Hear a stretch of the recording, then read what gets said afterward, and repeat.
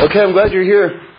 I want to talk about evolution today, and evolution in the Jewish sense, meaning to say that the classic Darwinian take on evolution really seeks to explain how human beings got to be the way they are right now. But Jewish evolution really takes up the subject of, now that we are who we are now, where are we going?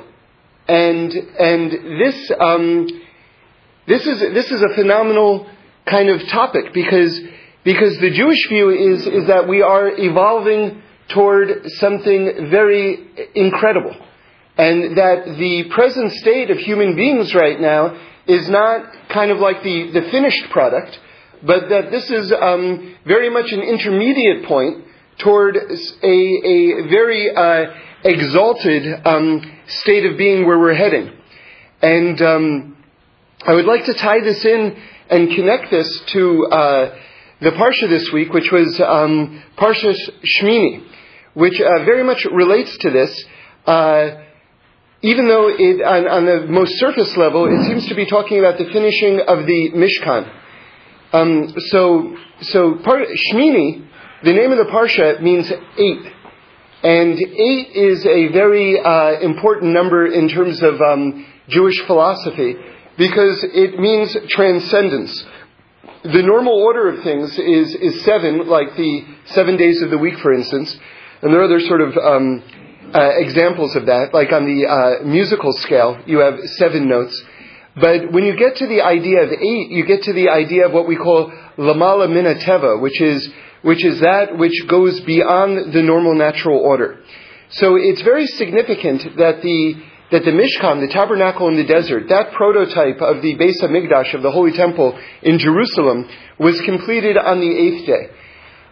One of the reasons why that's so important is because it was really a conduit from this world to the next world. And not only that, but that it was considered a microcosm of both human beings and the world itself. Meaning to say that the blueprint for the microcosm of the world was actually not on a natural level, but on a supernatural level, and for human beings as well. Let me just restate what I just said, because there was a big thought in there, and I think it got buried in a lot of words. You see, the Mishkan is a blueprint, not just for the universe. It's not just a microcosm of the universe, but it's a microcosm of the perfected universe. That's a very important idea. So not only that, but it's also a microcosm for the human being. And the fact that it was finished on the 8th day is telling us that both this world and the human being are something beyond the natural. In other words, our present state right now is an inkling of who we are and what it is that we're going to be. We're way beyond just our own mortality and the limitations that we perceive and that are manifest in the present time. And I'm going to develop this further so you see what I mean. Now, let me take a step back, just so that we can build something, and tell you that a Torah that I heard that made a tremendous impact on me from Reb Shlomo Carlebach in the name of the Rizhiner Rebbe. We know we refer to it frequently. There's a foundation, a klal in the Gemara, in the Talmud, that says the following, that when a passage begins with the word Vayihi, it portends something negative. When something begins with the word Vahaya, it's something positive is going to happen. So here you have the finishing of the Mishkan, of the tabernacle in the desert, and it says that Hashem was so happy the day that this happened, he rejoiced like the day that he created the world. So it was a big simcha, big happy occasion. So that being the case, there's something very strange about the way this parsha opens. It opens with the word Vayihi, which is a negative word. It portends something negative. So why would that be? Now listen to what the Rizhiner Rebbe says. Something very amazing. He says that you know why it was a sad day on some level, on some very profound level? Because what was the role of the Mishkan? The Mishkan was, they talk about it as a dwelling place for Hashem, but that's a little bit of a misnomer. I'm not crazy about that phraseology, because God inhabits the entire world and all the worlds. He's within this world, and He's also beyond. He's inside time and He's beyond time, all simultaneously. So the idea of a house or any kind of physical structure being a dwelling place for God sort of minimizes our concept of God's omnipresence.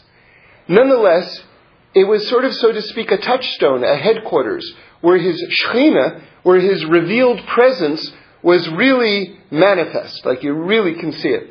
And by the way, just to plant a seed right now, I'm going to build towards something toward the end, but I just want you to hear it right now. Parsha Shmini begins with the letter Shin. And Shin, the rabbis tell us, stands for this concept of Shekhinah, which is the sort of the manifest presence of God. Like almost like, it's like really almost on a revealed level. Even though it's formless, obviously. But nonetheless, it's like, wow, there it is. Okay. So, the Rishner Rebbe says, you know something? You know what the sad occasion was? The fact that this dwelling place, that this headquarters, was a building, was a physical structure.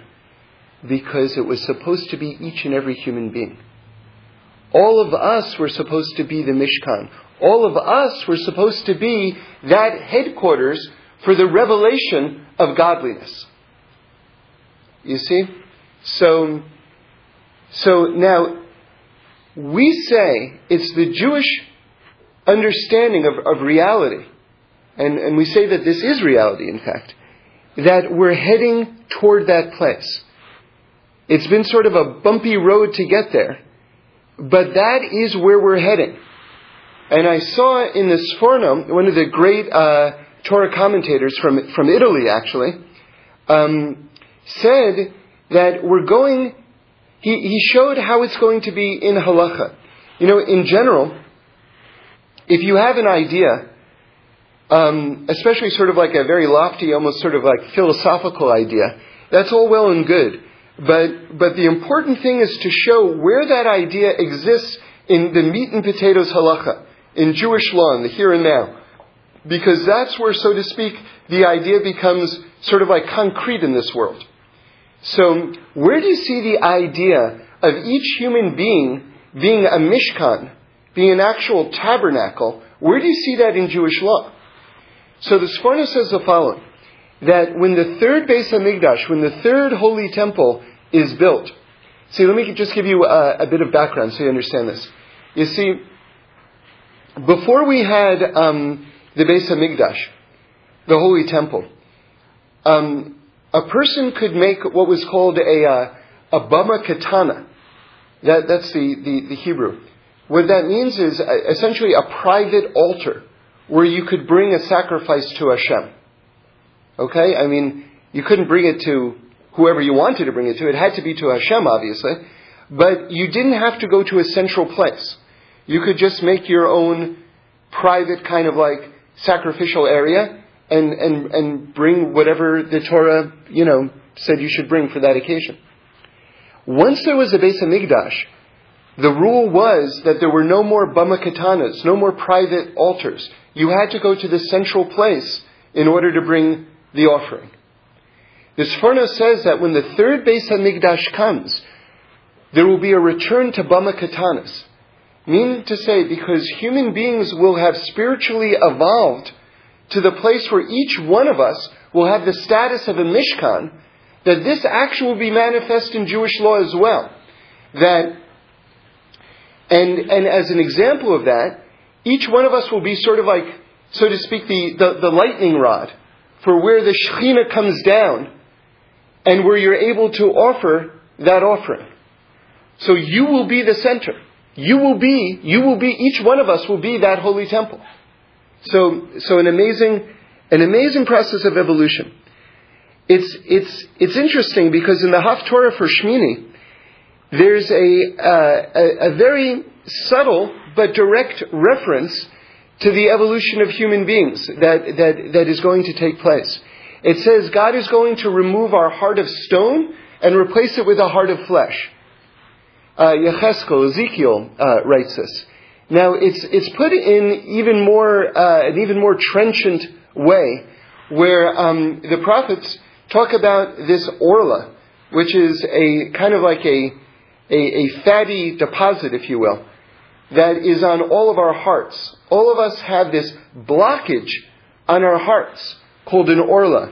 And it says that in the end of days that Hashem is going to remove that orla, that blockage on our heart, and we're going to become just way more. You know, we've talked about it before. The idea of the central nervous system is as much to process external stimuli and to direct us, to provide a conduit from the brain to the rest of the body so that we can think and act and take in information and act on information. It's as much that, and that's sort of like the standard understanding of the central nervous system, but as much as that's true, it's also designed to block out stimuli. Because if we were able to remember every face that we saw, I mean, the example that they give is, imagine you ride the subway in New York and you remember every single face all day that you saw, you wouldn't be able to function. So as much as the central nervous system is designed to absorb outside stimuli, it's also there to block out outside stimuli. Now that's very important, because when you talk about the removing of the orla from the heart, and the expansiveness that's going to take place in terms of our ability to comprehend what's around us, is a very, very exciting thought. Now this year, we're in 2011 right now, they just announced the winner of the Abel Prize. That is basically the Nobel Prize for mathematics. And it's not called the Nobel Prize, but it's given by the Norwegian king, and the king of Norway, and it also carries with it about $1 million prize. So that's tantamount to the Nobel Prize. They just, for whatever reason, don't call it that. So this year's winner, John Miner, he's a professor at Stony Brook, of the Nobel Prize, or of the Abel Prize for mathematics, is basically, has done a lot of his work in terms of showing mathematically how other dimensions beyond the third dimension, you have, like if you draw a circle on a piece of paper, that's 2 dimensions. Then, once you're a human being and you look around the world around you, that's already 3 dimensions. But he has mathematically proven 4 dimensions, 5 dimensions, 6 dimensions, 7 dimensions, 8 dimensions. And he's even described to a certain extent the personality of those dimensions. And there's one thing that, I just heard a slight piece on this on NPR, if you want to look it up. So I literally don't know anything about it, but I'm just telling you the 2 things that I heard. But interesting is that if you take one of his math problems, or his thought problems, is that imagine a beach ball covered with hair. Can you smooth it out on every single side so that no hair stands up? So if you kind of just imagine it in your head right now, you're smoothing. Every time you smooth in one area, there's a certain area that you're not smoothing, and that's standing up. So in 3 dimensions, he says it's impossible to do. You can't smooth it out so that no hair will be standing up.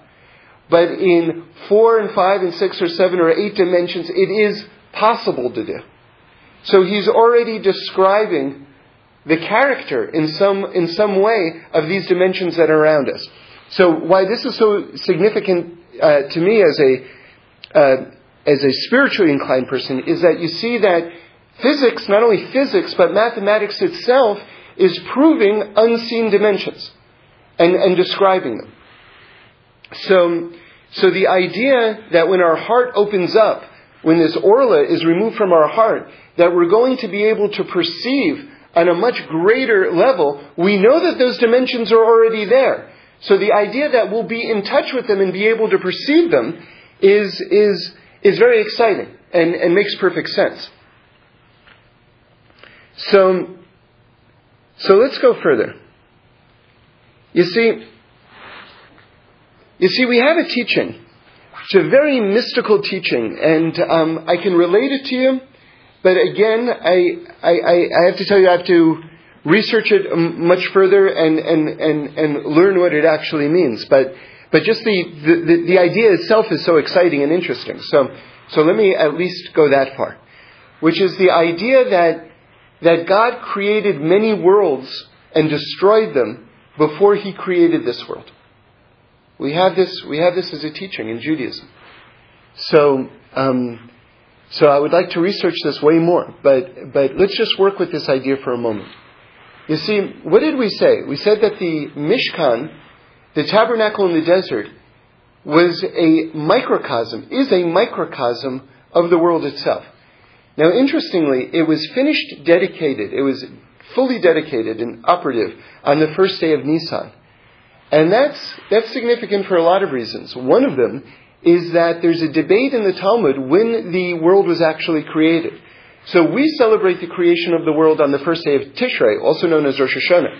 But there's a very strong opinion in the Talmud that the first day of creation was actually the first day of Nisan. So it's interesting that this tabernacle, which is a microcosm of the world, was dedicated on the day that the world was created, according to one opinion in the Talmud. Now, what was the process that Moshe went through before he actually finished and dedicated the Mishkan? So for 8 days, remember the name of this parsha is Shmini, right? Beginning with the letter Shin. We're going to get back to that. So on the 8th day, it was dedicated. And again, this very exciting idea that it's also a miniature of a human being.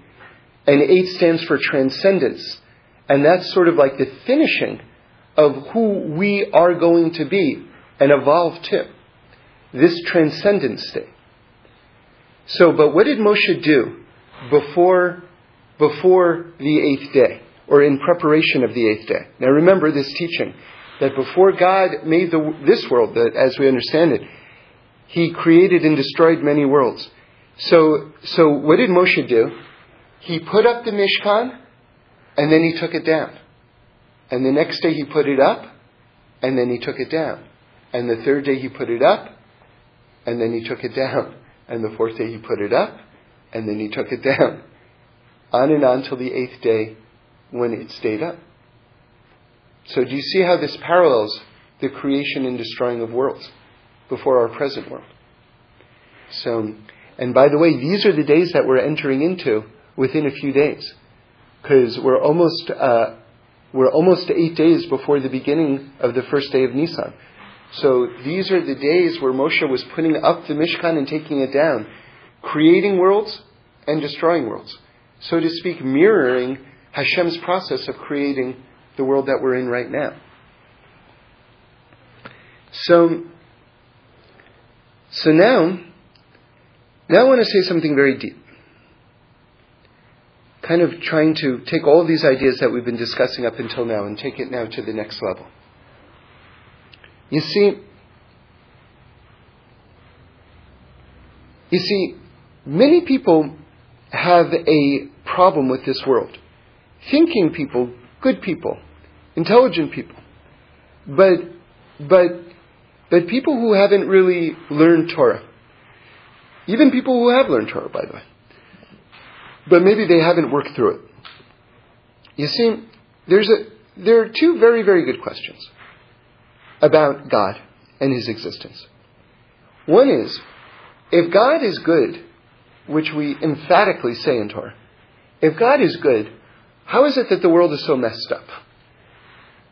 Or, they say, well, maybe He's good, but He can't control everything. But we also say, very emphatically in Torah, that God is all-powerful.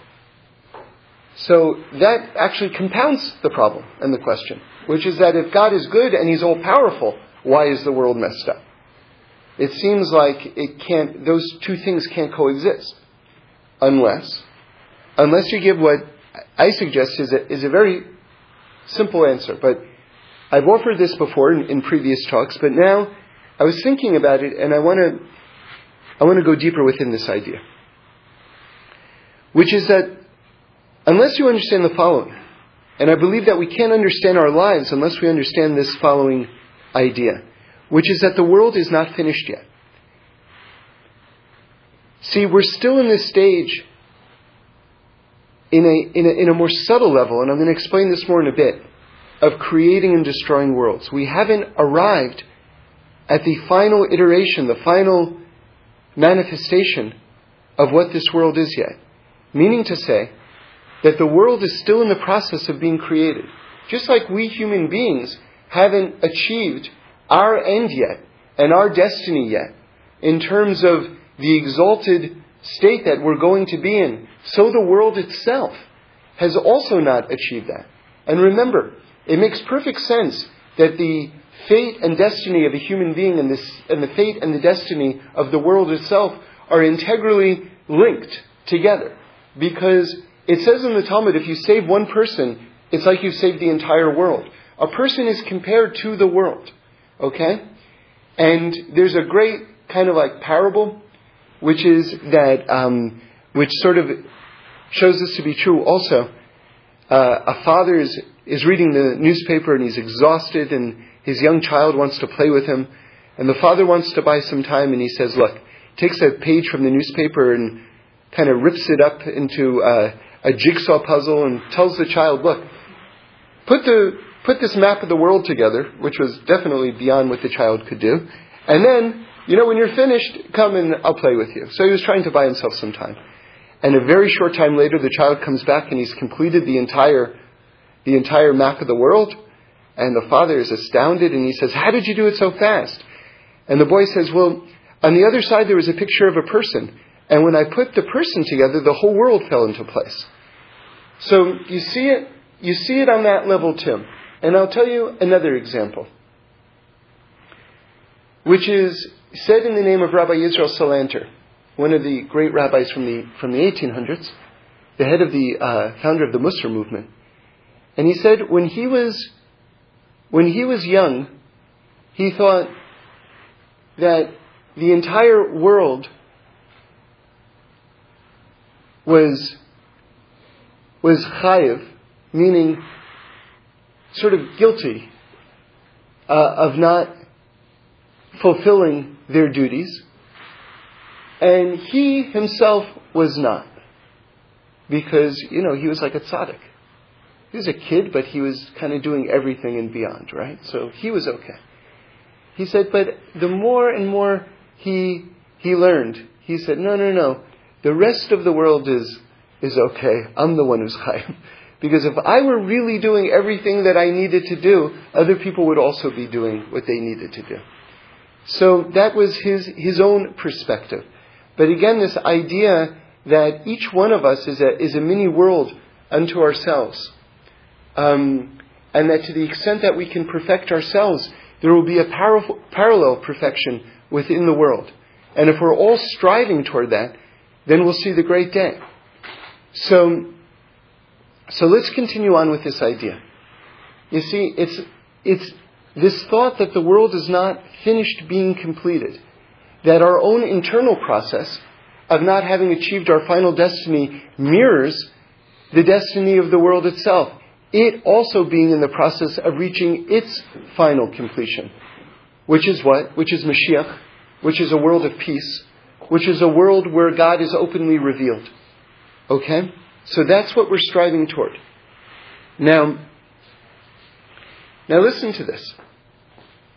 It's more than the idea that we're partners with God in terms of completing the world. I once put it this way, which is a lot of us think like, how is it that I got invited to such a bad party, meaning this world? It's like such a drag, but then if you think about it, no, the whole point is it's not that a terrible coincidence you were invited to a bad party. You were invited to make this party great. It's not two crummy things that just happen to go together. That's why you're here, in order to fix the party and make it a good party. That's again the idea of the individual in the world around us. That's how we have to think about it. Okay. So But the way I've expressed it up until now is this idea that we're partners with God in terms of finishing the world. But I want to say it in a slightly way, and I think perhaps in a deeper way right now. You see, if you think about it, what are our most godlike qualities? And I would suggest that you could really narrow it down to two things, which is our ability to speak, that which makes us uniquely human and separates us from animals, and also makes us most godlike. Our ability to speak, and also our free choice. Those two things, and by the way, the rabbis explain that when we say that we were created in God's image, that's what that means. Just like God has free choice, so we have free choice. And that's what that means. Okay. So the two most godlike characteristics that we have are speech and also free choice. And I emphasize speech because it says that when God created the world, the way He did it was He spoke the world into creation. Okay? Now let's work with this idea some more. Remember, before God created this world that we know right now, that we're in right now, He destroyed many worlds and created many worlds. Okay. Do you know that when you speak, you create a new reality? You bring a new reality into the world. You know, imagine someone's very sad, right? And then you walk up to them, and then you encourage them. And then they're happy. Do you realize that this is now a different world? That the old world, where that person existed, where they were sad, doesn't exist anymore. And through your power of speech, just like God created the world by speaking it into existence, you have created a new reality and a new world. Not only that, but the old world is destroyed. Do you see how this mirrors God's process of creating the world that we're in right now? The old world is gone. There's now a new world. And just like God spoke the world into existence, you have spoken a new world into existence. Not only that, but by actions, through free choice. By doing one thing and not another thing, now it's a different world. Now this is the world where this has happened. Where that person now has food for Shabbos, say. That world didn't exist moments before. Now it exists. That world is now destroyed. And now there is a new world that you've created through your free choice that now exists. So do you see how this process, it's not just that we're partners with God in terms of finishing the world. That's what I've said up until now. What I'm suggesting now, it's a little nuance, but it's a very big change. We are creating the world with God. We are destroying previous worlds and creating new worlds. This process of destruction and creation is still going on. And we, with our most godlike qualities, we're not God. But God invested us with these abilities, with these godlike abilities, to speak and to choose properly, and to create worlds around us, and to destroy other worlds around us, and to evolve toward this magnificent state of perfection. That's what we're doing. So now let me tie it back into this idea of Shmini, of Shin. Begins with the letter Shin. Shin represents, we said, it's the first letter of this parsha where the Mishkan is finished, which is this level of transcendent. Remember, Shmini is 8. And Shin represents the Shekhinah. What makes something miraculous, what made the first Beis HaMikdash the first Holy Temple in Jerusalem so miraculous, was the fact that it was a dwelling place for the Shekhinah. And that's this miraculous, all these miraculous things took place because God's presence was revealed. Again, God is formless. There's no shape to Him. But at the same time, it's this idea that there's just this extra dimension is manifest within ours. Okay. So this, again, this is Parsha Shmini, the dedication of the Mishkan, this level of transcendence, Shmini being 8, the Shin standing for Shekhinah, and the future of each individual that each one of us will be a Mishkan, and each one of us will be a dwelling place for the Shekhinah. Okay, now listen to this. You see, the Hebrew letters are so deep. So all these concepts revolve around the letter Shin. Okay? So we have two Shins in Torah. And this is kind of like a really way out kind of concept, okay? We've talked about it a little bit. We talked about it in terms of the Ramban says in his introduction to Chumash that the Torah is black fire on white fire. And we just gave a talk on that a few weeks ago. If you want to look it up on Torah on iTunes.com, black fire on white fire. And we've been discussing this. It's a very amazing way of understanding the Torah. So the two letters, the two versions of the letter Shin that we have, one is in black fire and one is in white fire. Okay? The only one that appears in the Torah itself is the black fire Shin. Okay? Shin, if you can't picture it, it's a three-pronged letter. Okay? And it kind of like resting on a single point. So if you can imagine just in your mind, almost like a chicken's foot. I don't know how many toes it has, but that would be a way of picturing it if you don't know what a shin looks like. And it's on every mezuzah also. So it's three-pronged. Okay? That is the shin as we understand it, or what I'll refer to as the black fire shin. Right? But now you have the white fire shin. Okay? The white fire shin has 4 prongs to it. Alright? Now I'm going to demonstrate this now with my fingers. And those of you at home, try this. Try this at home. Make 3 fingers with your hand, right? Pointing up. That's your shin. Now make with your other hand 4 fingers. And now interlock it from the top to the bottom. And you'll see how the white fire shin goes right into the black fire shin. Okay? Now our concept is, now where do you see, by the way, if you want to see the existence, proof that the 4-pronged shin exists, look at your tefillin. Okay? Because the tefillin is so way out. There's so much in tefillin, it's mind-blowing. So on the tefillin, on one side of the tefillin of the head tefillin, is a 3-pronged shin, and on the other side of the tefillin is a 4-pronged shin. So if you want proof of the existence of the 4-pronged shin, just look on your tefillin, okay? And so what's the idea? Black fire represents that which is revealed. White fire represents that which isn't revealed, but is there. Okay? So now each person, you see, we're going to get to the place where each one of us is that dwelling place for the Shekhinah. Meaning to say, the place that we're evolving toward is that each one of us is going to be that black fire shin, right? Because each one of us is a letter in the Torah. Each one of us is going to be that black fire shin that seamlessly integrates with the white fire shin, which comes down and interlocks with us. Okay? Meaning to say, each one of us is going to be the vessel and the headquarters of divine flow coming into us in the most exalted way.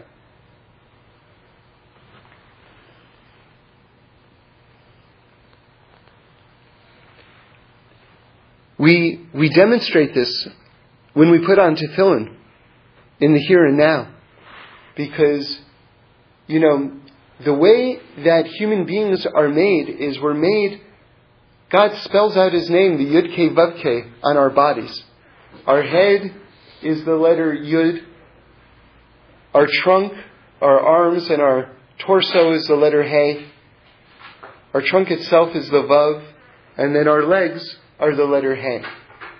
And the letter Yud has a little tip to it, which is called the Kod Shel Yud, which is a whole different aspect of the Yud.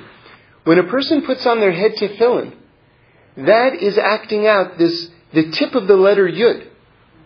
And the idea that there are 2 shins on it, representing the white fire shin and the black fire shin, is the idea that your mortal intelligence is seamlessly merging with the divine intelligence. Okay? And that is going to be the destiny of all human beings all of the time. When we become individually the dwelling place of the Shekhinah, Hashem should bless us. We should get to that place soon. It's very exciting. Things are really going to rock. Have a great week.